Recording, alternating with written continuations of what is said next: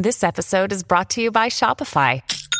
Forget the frustration of picking commerce platforms when you switch your business to Shopify, the global commerce platform that supercharges your selling wherever you sell. With Shopify, you'll harness the same intuitive features, trusted apps, and powerful analytics used by the world's leading brands. Sign up today for your $1 per month trial period at shopify.com/tech, all lowercase. That's shopify.com/tech.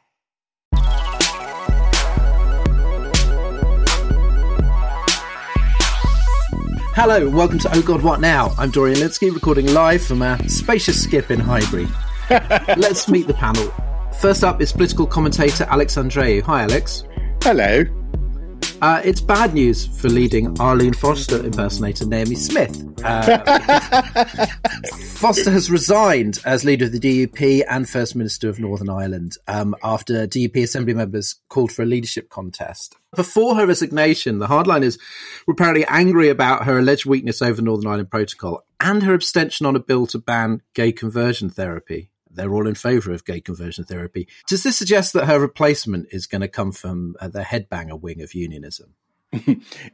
Isn't it quite something to come to the realization that in that universe, Arlene Foster is the moderate one? She's the woke one. Look, there had been several strikes against Foster, in particular the Ash for Cash public inquiry into some bungled green energy scheme, which was scathing in its review of the administration and led basically to the collapse of Stormont for 3 years. And I don't think we can underestimate how difficult it must be for, frankly, chauvinists like Ian Paisley Jr., who boasted about how he could get Theresa May to making a cuppa, then tell her what she was going to do, to cope with having a female leader. And not only that, but a female leader power sharing with another female leader. But the bottom line is that this is Brexit gobbling up another of its children, isn't it? A border down the Irish Sea is a significant step towards unification. This, of course, should have dawned on the DUP in 2016 before they decided to support Brexit, or in 2017 before they decided to support May's red lines, or in 2019 when they decided that Johnson was a good idea, but it didn't dawn on them. And now they're seriously struggling in the polls. The latest one has them plummeting another 4 points to 19%. And they desperately need a reset. They need to turn a page. So I'm afraid, Arlene, you're it. We'll have to get Naomi to do a farewell message next time she's on. Minnie Rahman is Campaigns and Comms Director at the Joint Council for the Welfare of Immigrants. Hi, Minnie. Hi, Dorian. Nazanin Zaghari-Ratcliffe has just been handed a fresh 1-year prison sentence in Iran, and the government has said it's going to redouble its efforts to free her. Are there any efforts to redouble? I mean, it's so heartbreaking that this is still ongoing. So Nazanin's been detained for 5 years now and has been separated from her family. And I think it's very safe to say that Boris Johnson has a lot of culpability there for her wrongful detention. It also doesn't bode well for a government that is currently basing a lot of its policies on being able to negotiate brilliantly with other countries. I obviously don't know what kind of negotiations have gone on behind the scenes, but there was a debate in Parliament a few days ago, which apparently Nazanin herself watched, and Dominic Raab didn't even show up, which kind of shows the level of respect they're giving to her situation and to the situation of other wrongfully detained British nationals in Iran. And her MP, Tulip Siddiq, has also said that there is no evidence that Johnson is actively trying to secure her release. So it's a pretty shoddy effort if there is one. Yeah, because this was when he was Foreign Secretary. Yeah, exactly. He was culpable for her being in the situation in the first place. Yeah, definitely. He made some really outrageous comments in Parliament very publicly, which the Iranian government used against her. Our guest this week is investigations editor at Tortoise Media. He's been collecting scoops for over 10 years at The Times and The Guardian, including the story of Gary Barlow and Jimmy Carr's celebrity tax evasion. Just sounds like a show. Back in 2013. Pitch it. There's a lot of people to choose from. More recently, he helped write a series of tortoise called Tech Nations, a deep dive into Amazon's increasing resemblance to a nation state. Alexi Mostris, welcome. Hey, how you doing? Thanks for having me. And because you're a tech guy, I'm going to start with a clarification needed here. At the Oscars, a non-fungible token was created in tribute to Chadwick Boseman, but some people were offended by this shiny digital bust made in his memory. For those like me who do still find the whole concept of NFTs baffling, this was apparently in the goodie bags. What are they? What are the people playing at? And are they here to stay, or is this going to be something that, that comedians a year from now will be like, oh, remember NFTs? God, when I was briefed on this episode, NFTs were not part of the thing that I was asked to talk about. And, you know what they are, either, do you? They're pretty complicated. As far as I understand, right, they're units of data that are stored on these digital ledgers, which are controlled through technology like the blockchain. And basically, what it allows you to do is to create a digital asset that can't be copied, and therefore, by the very fact of its scarcity, you can use it in trade.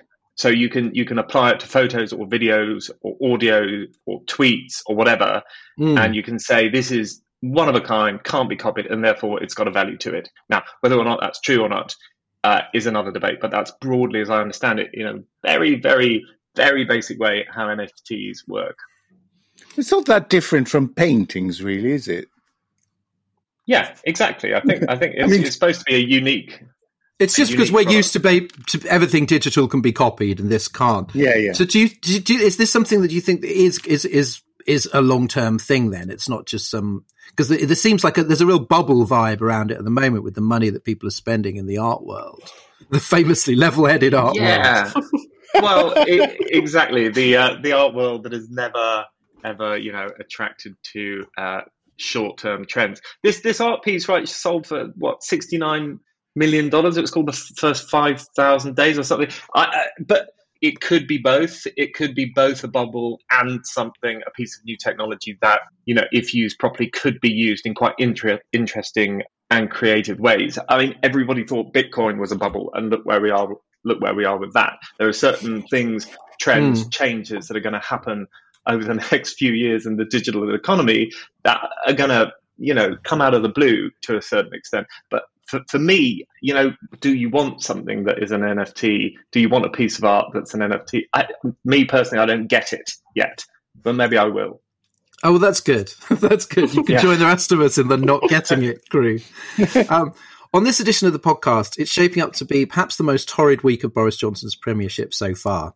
His comments about preferring the dead piling up to a third lockdown, controversy over redecorating his Downing Street flat, followed damning revelations in Dominic Cummings' surprise blog last week to compound the sense of a rising tide of sleaze and callousness. Will this actually damage the Teflon PM at last? Then Alexi is going to help us understand exactly what big tech and bigger data could do to our democracies in the future. And in the extra bit for Patreon backers, have you seen the government's 2022 Oscar contender, Beacon of Hope, the UK vaccine story? We'll be discussing it and asking why political parties can't be every bit as good at making movies as they are at managing pandemics and international trade relations. Before we start, a reminder, our election special live Zoom is on Friday 7th of May at 6:30 p.m, exclusively for Patreon backers. Join me, Alex and Minnie, plus Ros Taylor and Ian Dunt for high-end election analysis and low-end jokes. It will be good fun, and we're doing it earlier in the evening than usual, so you can still get out in time to drink away the results in a pub garden. Registration is free to Patreon people, so just search Patreon Oh God What Now podcast, and we'll see you there.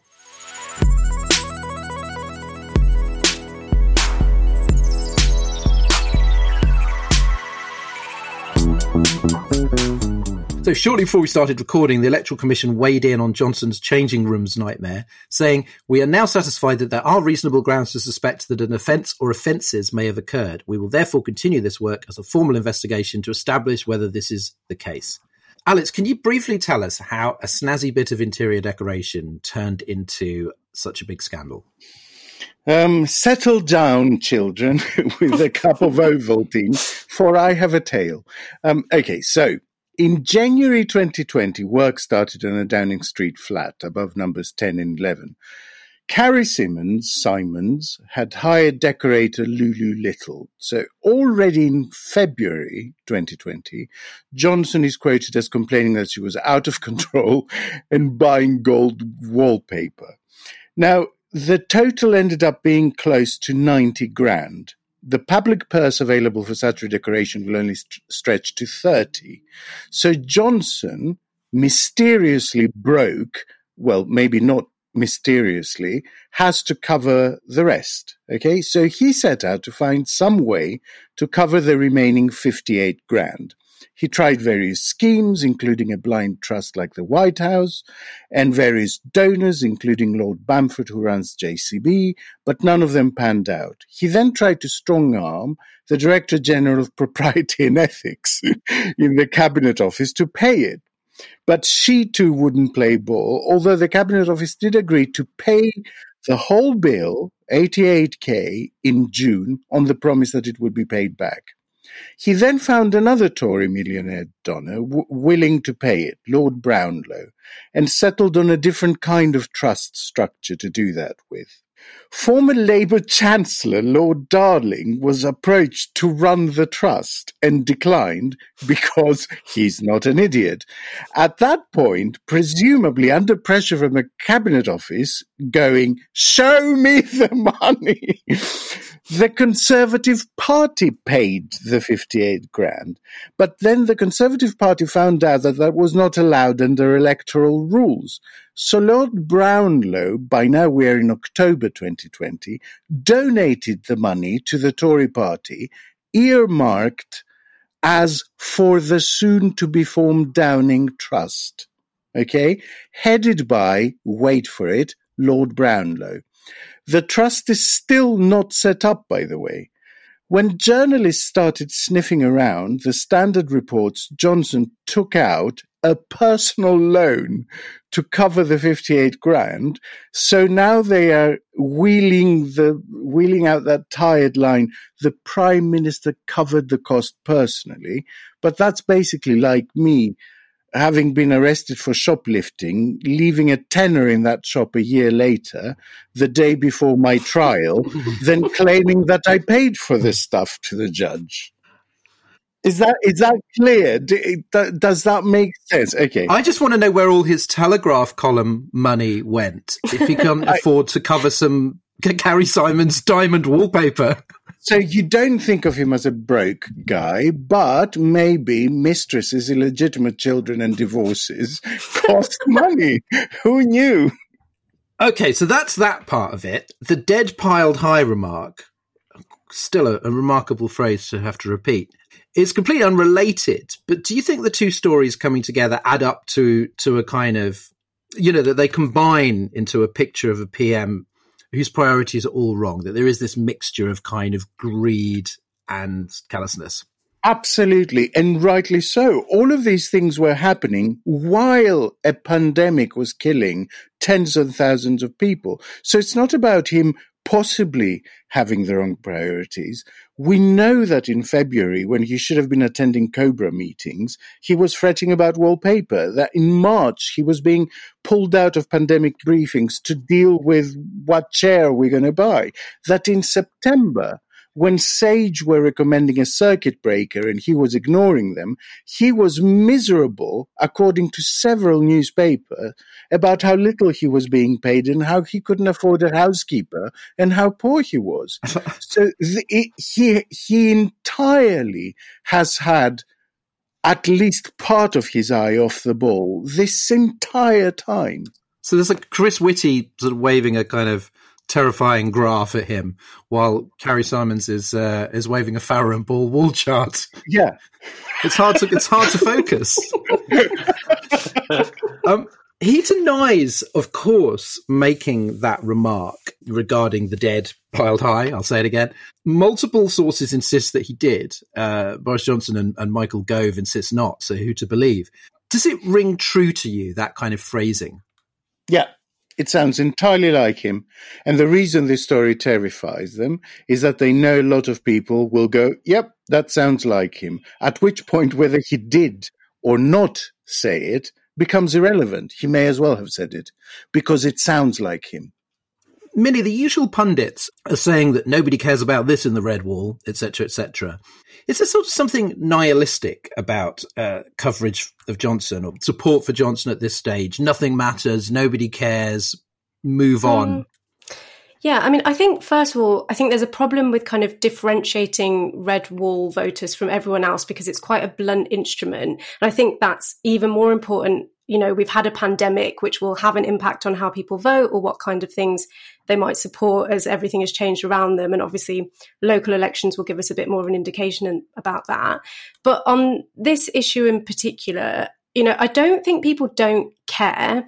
I think that they're not outrage. So, you know, the media might be telling one story, but what's happening in the public feels to me quite different. You need kind of pure public outrage for Johnson to be forced to resign at this point. And it might have an impact later on down the line. But I think overall, people expect this kind of behaviour from politicians. You know, this isn't a new story. And actually, previous expenses scandals haven't hit the Tories particularly hard. But where I think there is a difference is with the bodies piling up comment, especially amongst voters, because there's evidence that a lot of people who voted Conservative in 2019 have been quite lenient with them about the pandemic up until this point because they felt that it was a kind of hard and unprecedented situation. But that comment in particular implies intention. So that's what I think will have cut through and might change how people feel. Yeah, because the deliberations leading up to the second lockdown, a part of this it's also you know one of the leaks attributed to Chatty Rat, whoever that might be. It's a rat and he's chatty. What more do you want to know? like Roland Rat from the 80s.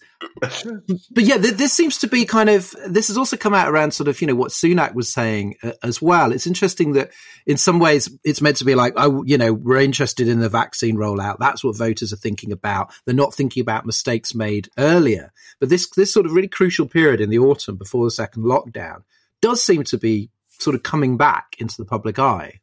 Yeah, definitely. And I think, you know, the public have been kind of distracted. This kind of moment in time has felt to me like a bit of a return to politics before the pandemic. This kind of scandal hasn't really had a lot of public attention up until now. And I think this cumulative effect of kind of failures in government will definitely have an impact, and we'll start to see that impact in a few weeks or a few months' time. It's become a bit of a Twitter obsession, I've noticed, to interpret all negative coverage of Johnson as Rupert Murdoch's cunning plan to install his favourite candidate, Michael Gove.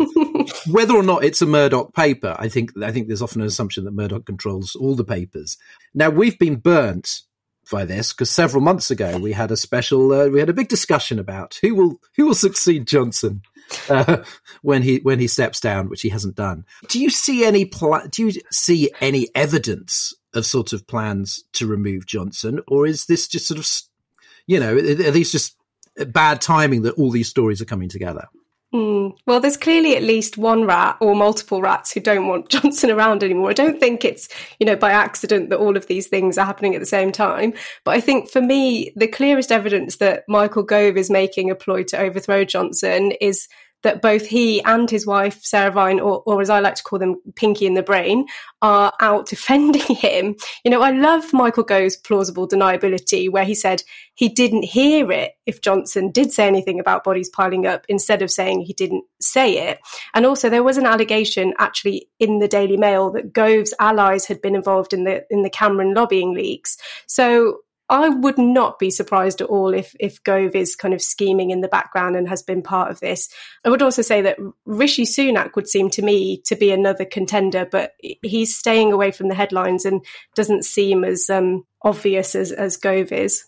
You mentioned David Cameron. He must be having quite a good week relative to the last month. Exactly. He's just like sliding out the back door, running into his shed. Yeah.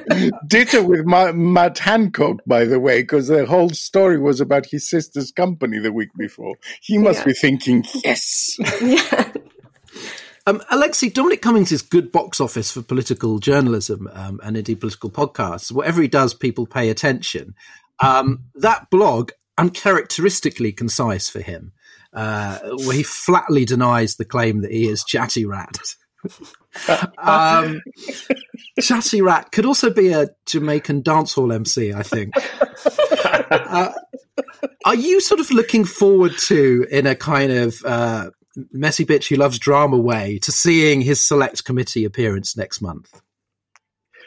Yes and no. I mean, yes, because it will be quite interesting, more interesting than most select committee hearings, potentially, but also really profoundly depressing and distasteful. I found this whole thing depressing and distasteful. I mean, Cummings only, he revealed potentially illegal behaviour on the part of the Prime Minister, as well as a huge deal of alleged callousness, but only after he was attacked, right? Otherwise, he would have kept quiet. What does that say about him and the way that the government is run? And Gove being on manoeuvres, as you just said, maybe he is, but that's the sort of thing that you do when we're not in a pandemic, and we're still in a pandemic. We're still coming out of a pandemic.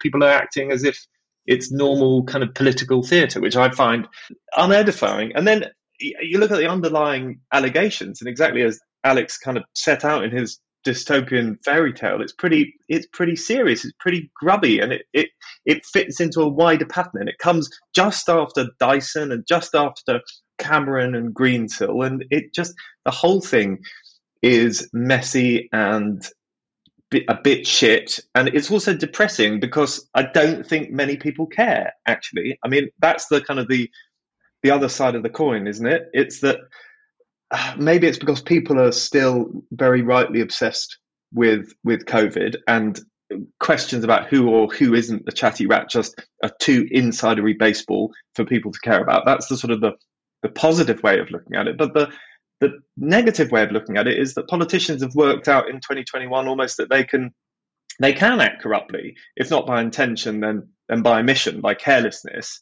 And people won't really care. And whether that's a sort of side effect of social media or a reliance on personality more than in previous generations of politicians, I don't know. But there's this sense that you can do these sort of things and it won't affect you. And on Cummings, he does paint himself, or likes to paint himself, as this sort of tech super genius, the sort of William Gibson character. What has he actually done? I mean, this is obviously, that's sort of your specialist area. What's he actually done since leaving Number 10? Do you think there is a second act for him outside of government? Because this is really the first that we've heard, and it's all about stuff that happened when he was in Number 10.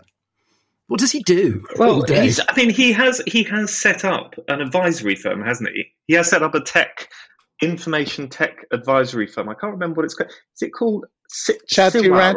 No, Chatty Rat Limited. Oh no! I can't believe I gave it away. Oh no! So close. Now they know I'm Chatty Rat. But I mean, some of the stuff that he pioneered in terms of data collection is kind of, there's a bit of a negative gloss on those sort of tactics nowadays. So I'm not sure he'll be able to revise those wholeheartedly. So I don't know what he's doing with his information technology firm. Hopefully he'll tell us when he gets back to his 10,000 word blog posts. Alex, talking about what Alexei said about, do people care? Why do people not care? There's another story out there that he may have met the Manchester United chairman, Ed Woodward, and told him he supported plans for the European Super League fiasco, only to come out and oppose them days later. One source said, perhaps more in hope than anything else, it could be career-ending if that happened on another day.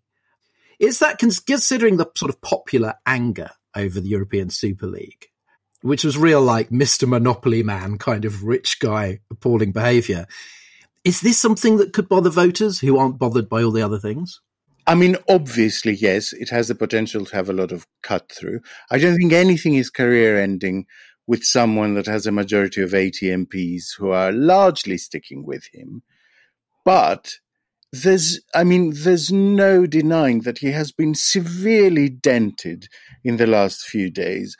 And I think that the effect of that on the psychology of someone like Johnson, of someone who has wanted this his entire life and who has obviously fantasized about how fantastic he would be at it and how amazing it would be to be prime minister, I don't think you can overstate the psychological effect those dents will have on Johnson himself. Since we're talking about football, I'm going to use a football term. He's a form player. He's one of those players that when things are going well, they're banging them in. And when things are not going well, they couldn't hit a barn door with a banjo. So we're not going to see a massive effect instantly. But the adjective dodgy is a really fucking hard one to shift, because once it's stuck to you, then everything you do will be interpreted through that prism.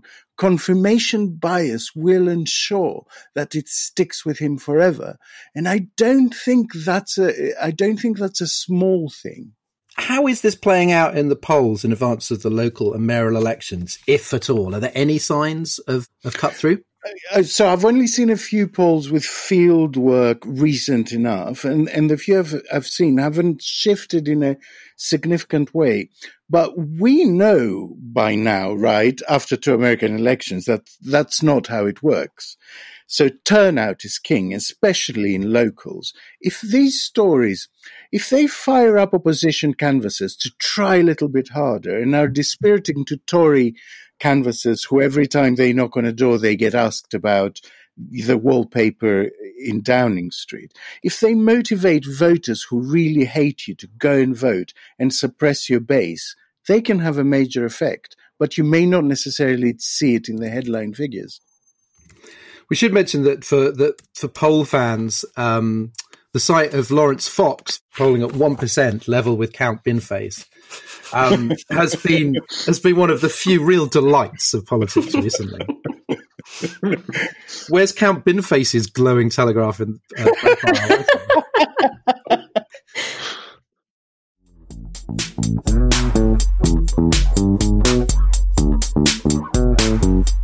Our guest this week is Alexi Mostrous, who was a barrister, reporter at The Guardian and head of investigations at The Times before becoming a partner and editor at Tortoise Media, specialising in big tech and business. How much power does supranational big tech have? How will it shape politics? And does it even want to? Or does it just want to avoid regulation and make money? Alexi, big question, I suppose. But, could you sum up how these companies are qualitatively different from sort of other, sort of industrialist giants of the past? Media and manufacturing, fossil fuels, etc. Like what gives them so much power and power of a different kind? Big question. I think, unlike a factory, the influence that a social media company or a company like Amazon has over an individual tends to be 24/7. They suck up data about you pretty much all the time, whether you're on their own website or not. They use algorithms and AI and technology that are untransparent in their objectives and their effects. In many respects, their technology has leapt ahead of regulation because for years they were able to project an image of kind of, the cool new thing with colourful sofas and free meals for staff. And they were offering amazing products. But in the last maybe 2 or 3 years, you'll know this, there has been an increasing recognition that there are major negative externalities to what they do, whether it's in the realm of data collection, like in Cambridge Analytica, or damaging small businesses. If we can talk about Amazon and the power that Amazon has, I bet you that we all have made at least 3 purchases on Amazon in the last 3 weeks at least. But it's only relatively recently that the law is catching up with Amazon's massive power and a recognition that it, like other big tech companies, plays the referee and the player. It plays kind of both sides of the field. So that's a very, very broad brush and slightly imprecise answer, but maybe it will get us started. Well, do they have political goals as such beyond the sort of, appetite for expansion and profit and therefore a resistance to any regulation that might impede those things? I think that their staff have political goals. Their staff of most big tech companies tend to be relatively left-leaning, and most of them donate. If they do donate, they donate to left-leaning political parties. But I think, no, they don't have political goals. Their goal, fundamentally, especially if you're talking about a company like Facebook, is growth, and growth at all costs. And so when they interact with politicians, they want to get ahead of any obstacles that we will be put in their way. So if they see regulation coming, one tactic that they use and have used is to try and get ahead of it by proposing their own regulation and say, look, this is how we should be regulated. We accept we should be regulated. This is how we should be regulated. And at least then they can kind of control the parameters of the debate in a way that minimizes the effect on their fundamental objective, which is to grow, and grow. And as you said, since 2016, there have been a series of stories about their role in enabling disinformation, shady advertising, platforming extremist views. Yeah. As far as you can see so far, and obviously some things have happened. For example, Trump was booted off, Etsy. And every platform going. Even his TikTok lip syncs are unavailable. Yeah. But have the big ones, like I suppose we're thinking particularly Facebook, have they offered real substantive change? Are they taking this seriously, or are they just hoping that the story's going to go away? Particularly now, Trump is out of office, and then I suppose there is less talk about a lot of these things. So Facebook is a really interesting example because it's probably doing more than other big tech companies in trying to get ahead of this regulatory debate. And it's doing that in two ways. Firstly, through its Facebook Oversight Board, which you mentioned. And this is a group of 20 independent individuals, people like Alan Rusbridger, former editor of The Guardian, and the former Prime Minister of Denmark is on there. Along with lawyers and human rights activists. And they all get paid by a trust that's funded by Facebook. So in that sense, they're connected to Facebook, but they are independent. And they have a mandate to either keep up or take down content that has previously been either kept up or taken down by Facebook. So they're an appeal court, basically, for Facebook. And they are going to decide on the Trump issue in the coming weeks. And their decision on that and their reasoning about Trump is basically going to be very, very significant in answering the question about whether tech companies can properly regulate themselves. If they do let Trump back on the platform, that is it's not so much about whether they let Trump back on the platform or not back on the platform, because there are kind of logical arguments each way based on whether you sort of come down more on freedom of expression or his overall kind of, deleterious effect on democracy. But it's whether it's their reasoning for that decision and how closely Facebook then follows it in other cases, because there's a big question mark about how much Facebook is committed to following the precedent of the Oversight Board in terms of its decisions on individual cases. So I'd say that there was a big question mark over the Oversight Board. Basically, their relevance is going to be decided in the next 2 or 3 weeks. But Facebook were also the only company to have suggested to US legislators how they want to reform Section 230, which is this, as you might know, this like 1996 provision in US law that since 1996 basically has offered blanket immunity to the big tech firms for content posted by third parties on their platforms. Biden's team is very keen to reform that, and so are quite a lot of Republicans, although for different reasons. And there were recent congressional hearings in which the big tech chief executives were kind of grilled on this issue, not particularly effectively, but they were grilled on it. And Facebook, probably through Nick Clegg, actually, who's their kind of lead VP in these issues, came up with a number of suggestions on how big tech should be regulated. But they were to Facebook's advantage. The fundamental proposals were things that Facebook could work with. And how do you think social media has managed the pandemic, and particularly disinformation around vaccines? Because they've been a lot less laissez-faire about that than they have been about disinformation in the past. Yes and no. I mean, there has still been a huge amount of a torrent of misinformation on social media about vaccines. And there still is, despite Facebook and other platforms clamping down on it. But they have been more proactive, because I think that they basically realized across the world, every single regulator, every single legislator is looking at this issue. And if we don't act, if we don't step up and do something about misinformation, then we're going to be in trouble. We're going to be split up. We're going to be regulated to the teeth. So they did. They put resources in and they stepped up. Now, Elizabeth Warren, during the 2020 primaries, talked a lot about being tougher on big tech. And on the other side of the aisle, you've got Josh Hawley attacking Silicon Valley from the right.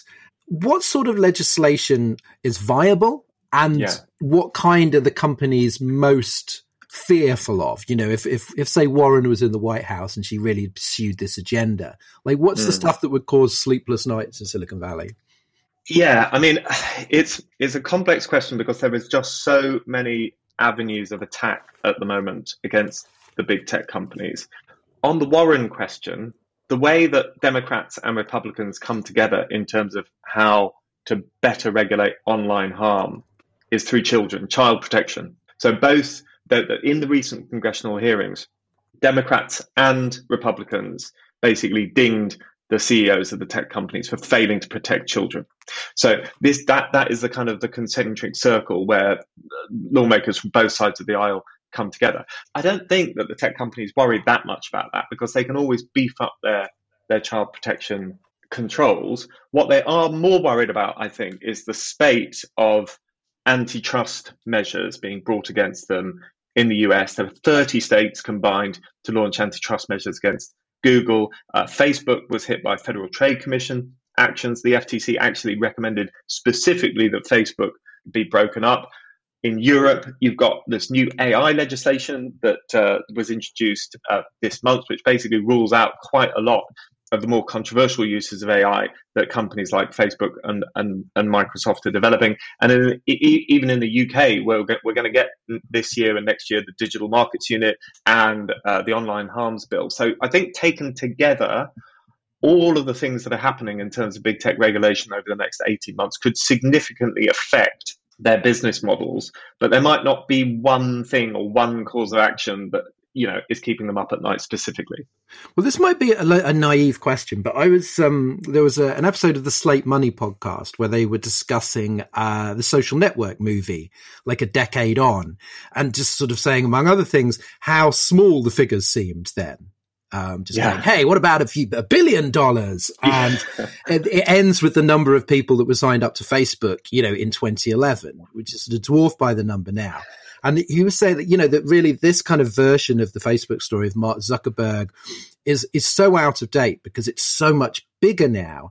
And I wonder that they are so that, that Amazon and Google and Facebook are so vast. And I wonder why the people running them, or why is it in their interest to be so big? It is clearly beyond what they intended and perhaps what they can be on top of. There are so many, like you said, there's so many lines of attack because there's so many different things that can go wrong, in different parts of these sort of empires, particularly something like Amazon, which is so diffuse.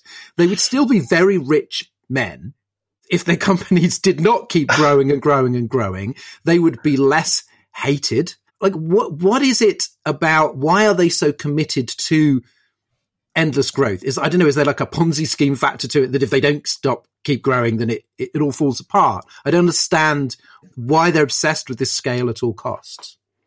I think it's really interesting psychologically to try and answer that. Amazon is probably the best example to look at. So they have something called the flywheel effect. And the idea of the flywheel effect is, you establish a business and then you establish another business that helps that business. And then you establish a third business that helps the second and first business. And each cog helps this flywheel spin faster and faster and faster. And the overall effect is success.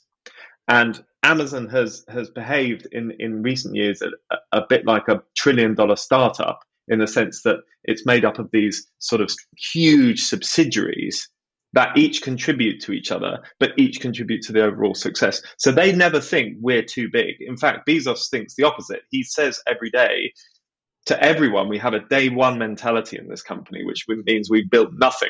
We've achieved nothing. We have to go at it from here. We're a scrappy startup, even though we're $1 billion company. And they even they have things like a rule that you're not allowed to print in color in Amazon because it saves them money. They have desks made of refurbished doors. They are a proper example of a company that has got huge but thinks it's small, and the relationship between that mentality and their success is that there's a clear causative link between it.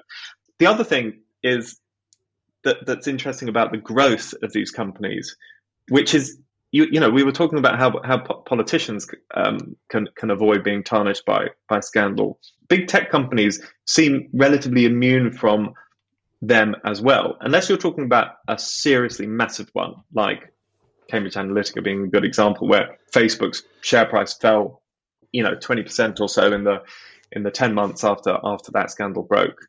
Apart from those sort of scandals, they're pretty immune. So Facebook 2 weeks ago lost 500 million IDs into the open web. Its share price went up, and now it's being investigated for that breach by European regulators. But its shareholders just see its huge advertising revenues increase, especially as a result of the pandemic, and go, well, actually, we don't really care that much about the data breaches. We care about your ability to make money, and you're still letting us do that. If only Jeff Bezos had told Boris Johnson about the option of tables made from repurposed doors. Could have saved him a lot of bother. I also wanted to ask you mentioned it up top, about Bitcoin. Recently, Jack Dorsey and Elon Musk sort of agreed on Twitter that it incentivizes renewable energy. Didn't explain why, it was just one tweet.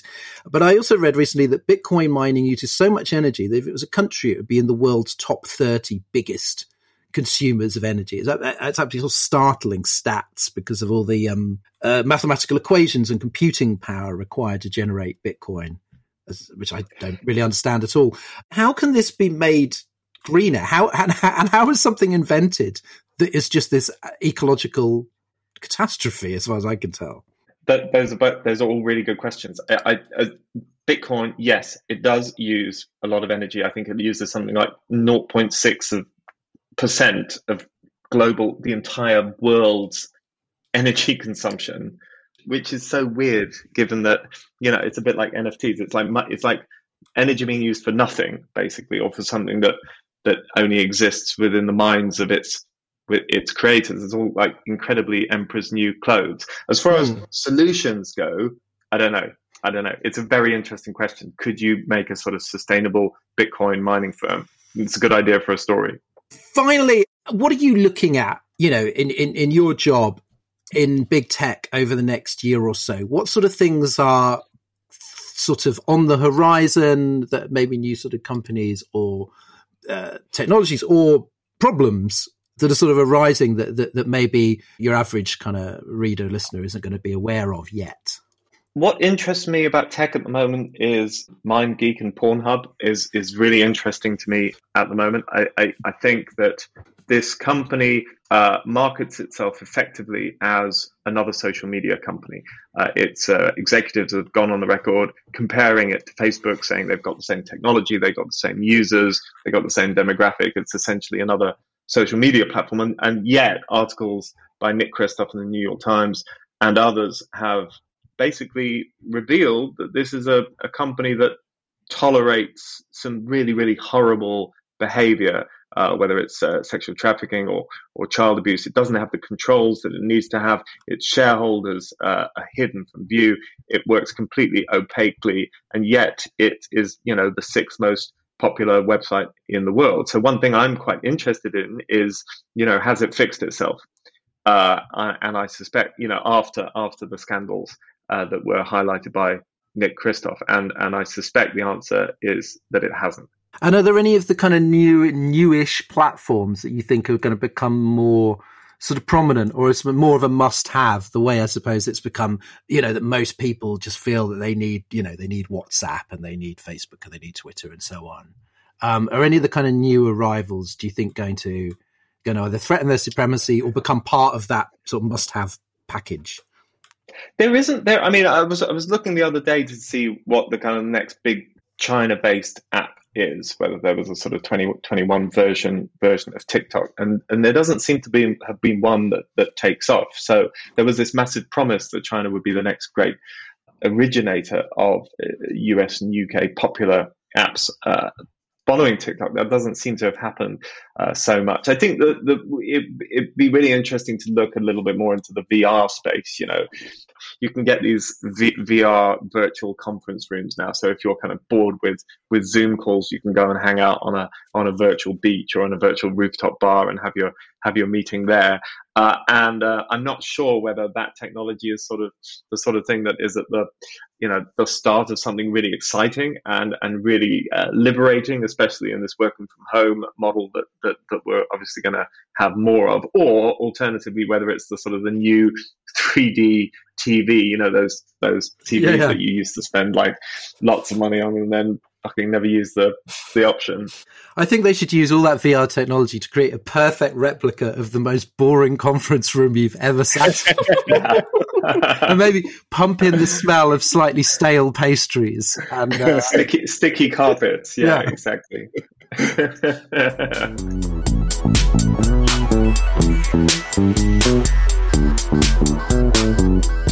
Now it's time for the award ceremony the world's been waiting for, Underrated, Overrated, where each week we pick the Zodiac and Crash of politics. Alex, Andreu, what's your category? I am tempted to go overrated Lulu Little, underrated John Lewis, but then I suspect I wouldn't be telling anyone something they don't know. So I'm going to go for overrated inquiries. I cannot remember the last one that said something interesting or unexpected or radical and wasn't roundly ignored. They are the weapon of choice for people who would rather answer questions in 6 months when nobody's listening. And underrated, as we have Alexi here, I want to say investigative journalism. Even though I loathe the term, because all journalism should be investigative. It's like when people say physical. Agreed. It's like when people say physical theatre. I sort of look at them and I think, why? Do you know a kind in which you don't use your body?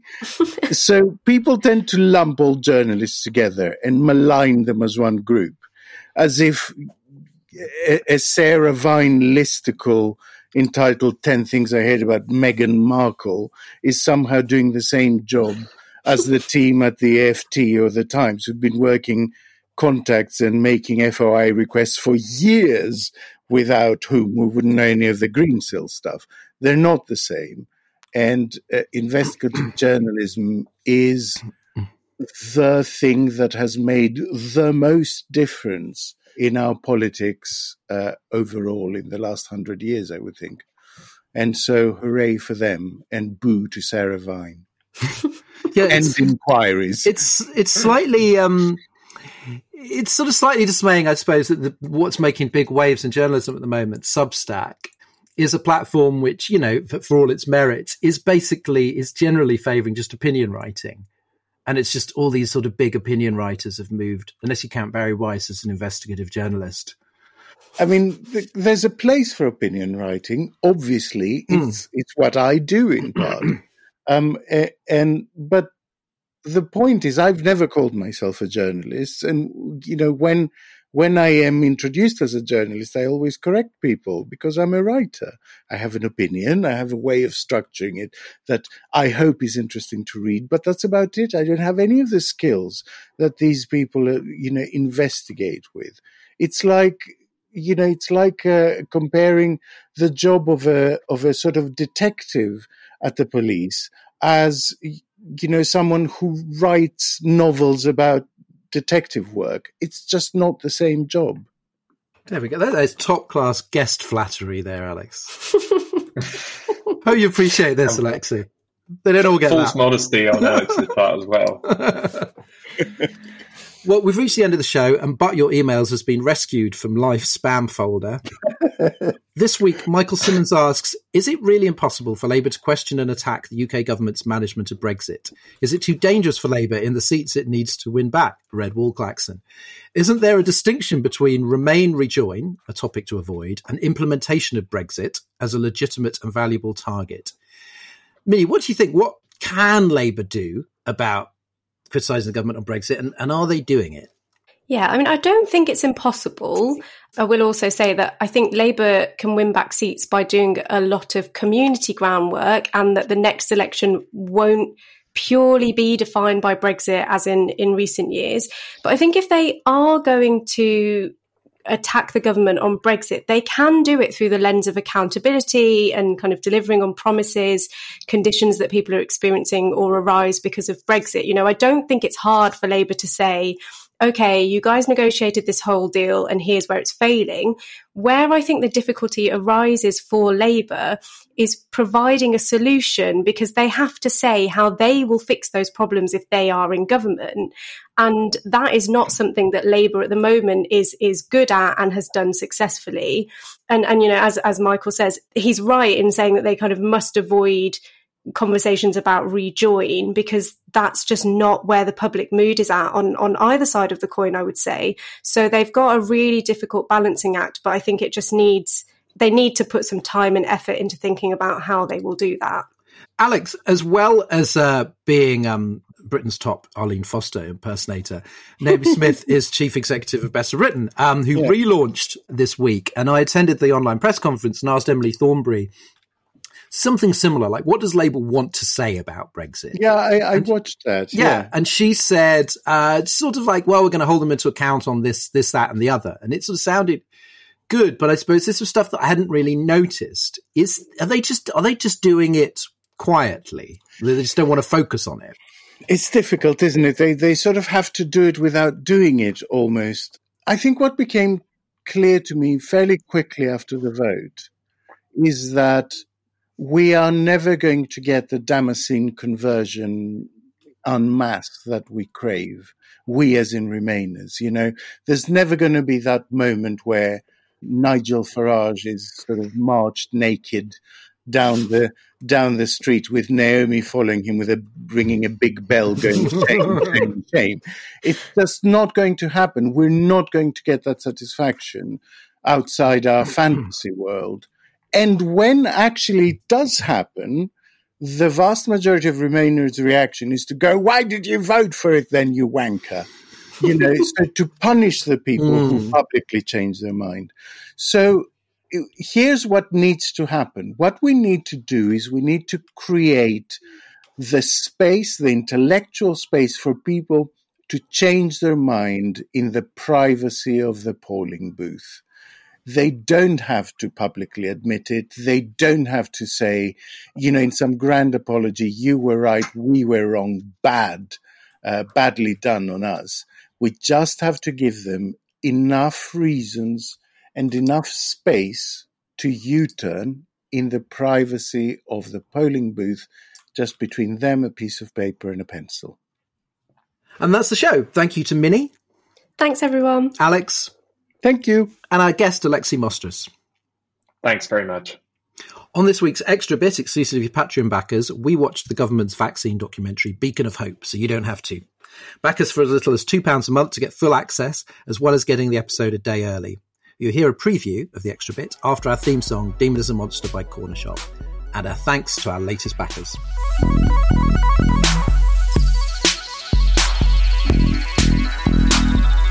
It's a non-attributable thank you from me to James Britton Long, Dan Hayward, Alex Cornish, Paul, Just Paul, and Will Morgan. A covert WhatsApp message of thanks from me to Gavin Bluck, Elma Gonsalves, Jonah Brown, Joseph Mudd, James Kirkup. And finally, I am unable to confirm or deny that we are very grateful to Eddie Kiernan, Taylor Ledford, Tia Manister, Steve Treby, and Andy Oldham. We'll see you all next week. Oh God, what now? Was presented by Dorian Linsky with Alex Andreou and Minnie Rahman. The producer was Andrew Harrison. The assistant producers were Jacob Archibald and Yelena Sofronievich. And audio production was by me, Alex Rees. Art direction by Mark Taylor. Oh God, What Now? Is a Podmasters production.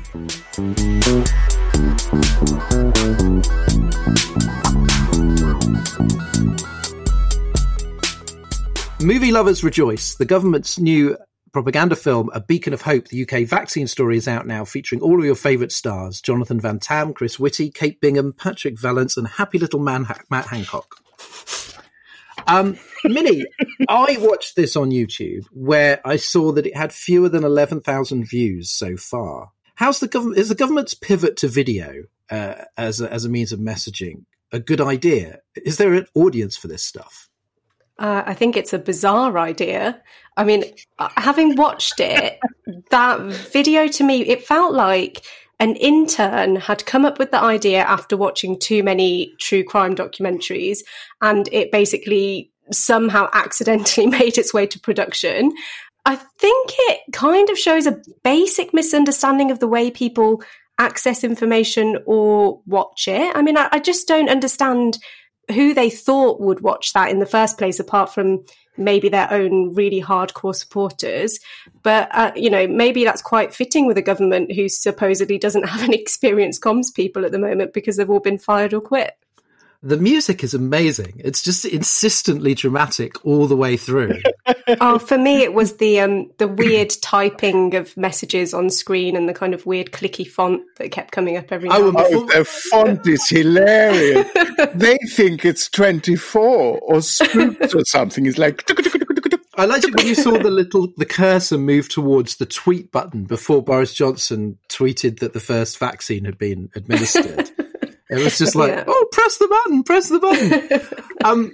Alex, when we think of political movies, I mean, I saw these short political movies, like John Major, The Journey, or Labour with Pete Postlethwaite as the angelic cab driver, just both of which I watched today. Always love that. It's a bit of an in-joke about how the John Major bit, it's still there when he's driving around his chance, this little plaintive, still there. But they were, there was a category that existed for them. They were party political broadcasts in the week of a general election. What is the reason for this to exist?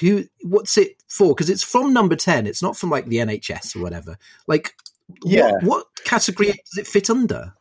Yeah, I mean, the John Major thing was, I think, 9 minutes. The Blair thing was under 5. There were sketches, with a punchline, and they were very effective at their message because their message could be overt. And that was a taster of the extended director's cut of this week's podcast. If you'd like a little bit more Oh God, What Now every week without ads and a day early, then sign up to back us on Patreon for as little as £2 a month. You'll be helping the podcast and we'll appreciate it enormously. Thanks for listening and see you next week.